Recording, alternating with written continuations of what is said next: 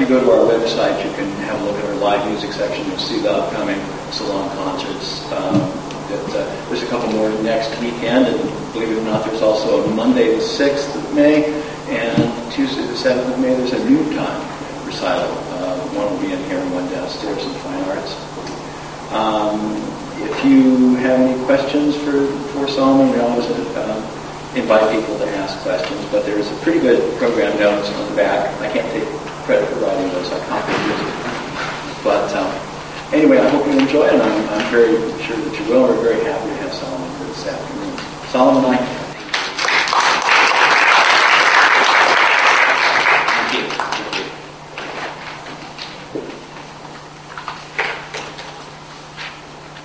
thank Bill for the introduction. It's wonderful to come back. Last year I played here, and Bill just started the series here, and it's really evolved into something special, and it's really doing well. A lot of Peabody students come here and perform, and I want to thank Bill again. The program today is very fitting that we were in the library. I should have brought a copy of Dante's Inferno to read some passages from it, but it might scare you too much. But the music is also pretty scary by Liszt. So it's fitting that this piece by Liszt was inspired by the original Dante story. This comes from Liszt's travels to Italy, and he traveled all over Europe, and there's a collection of pieces titled The Years of Pilgrimage, where he was always searching for different things, art, poetry, and so on. And he traveled to Switzerland and Italy and many places.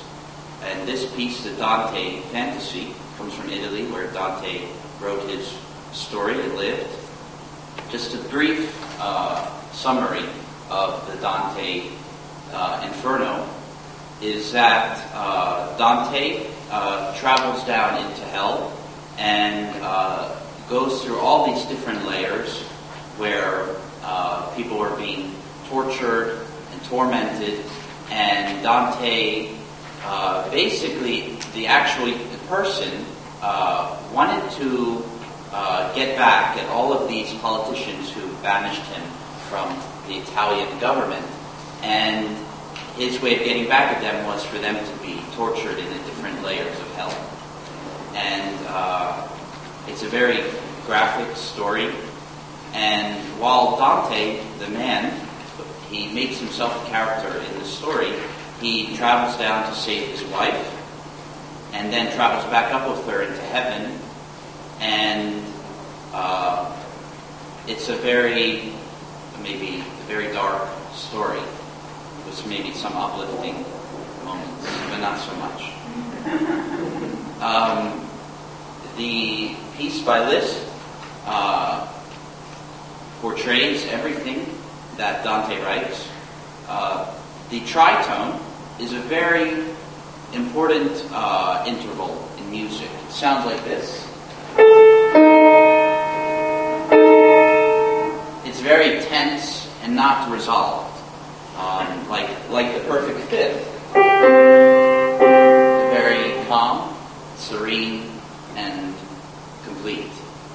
The tritone has always been considered the devil's chord in music, even in Bach's time.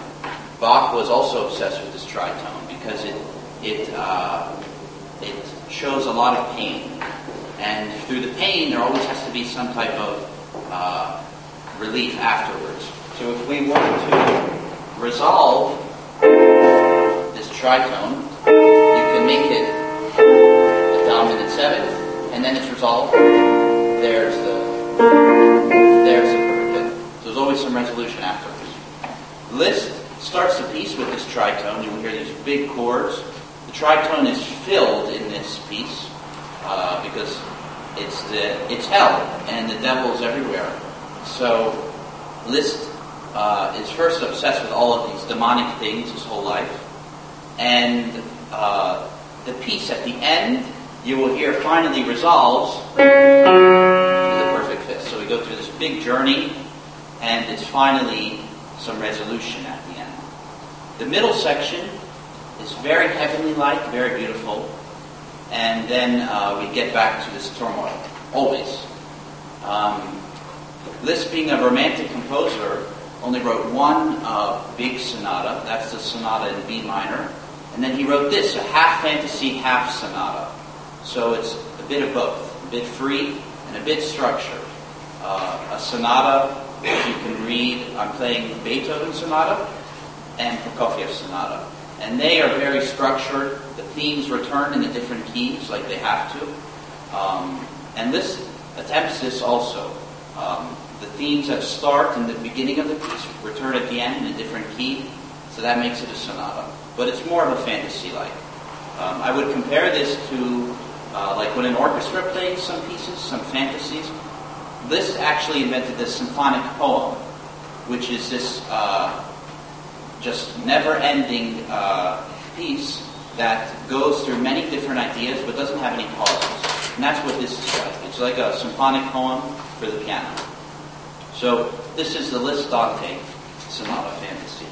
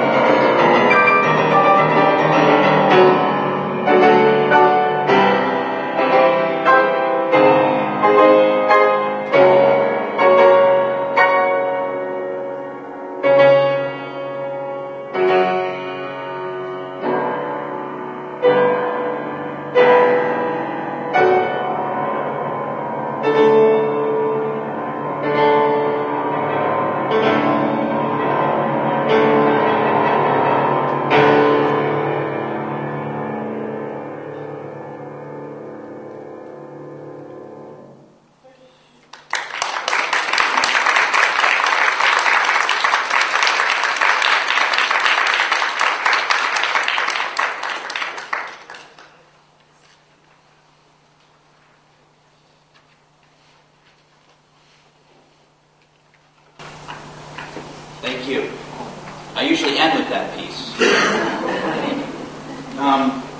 Next we go to a sonata by Beethoven. He wrote 32 total. He's the master of the sonatas, and he bridges the gap between the classical and the romantic era. This sonata, in particular, number 28, starts the late period. The late period sonatas are the last five. So 28, 29, 30, 31, and 32 are usually grouped together. And Beethoven has the early period, middle, and then the late five. And these are very spiritual, very different, maybe you could say even religious pieces for Beethoven. At the end of his life, besides the fact that he was completely deaf, he paid homage to Bach with all this counterpoint he infused in his music. The counterpoint is basically the imitation of voices, the dialogue going on. That's Bach's style. At the end of this piece, in the fourth movement, you will hear down low in the bass this theme that Beethoven comes up with. It's called a fugue. That's Bach's style. So it starts with one voice.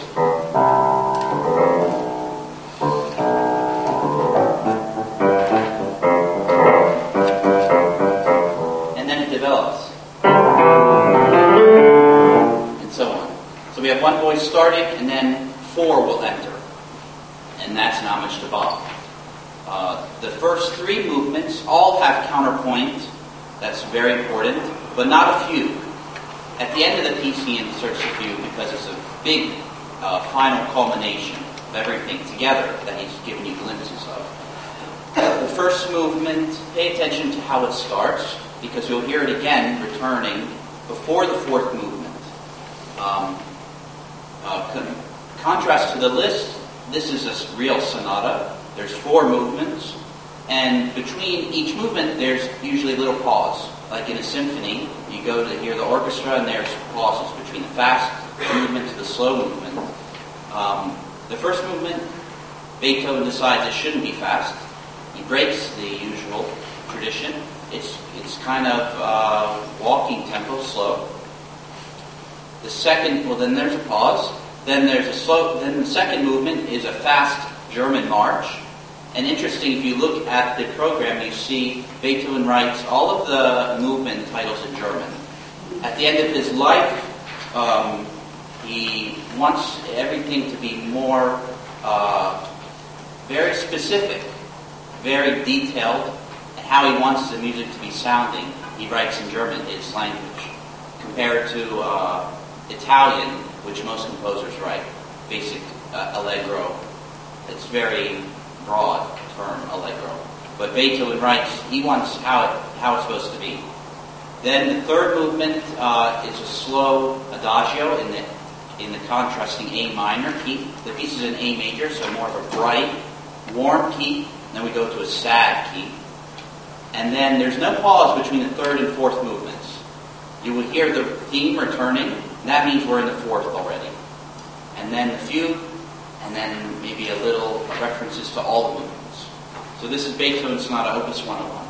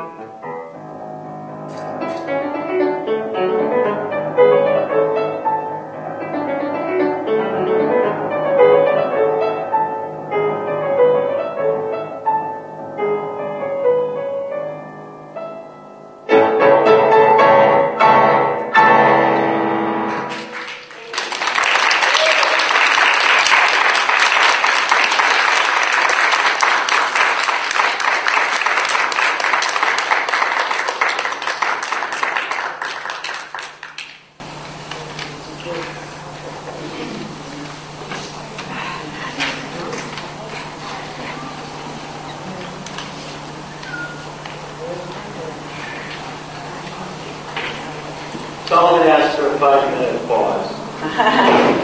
Don't go away.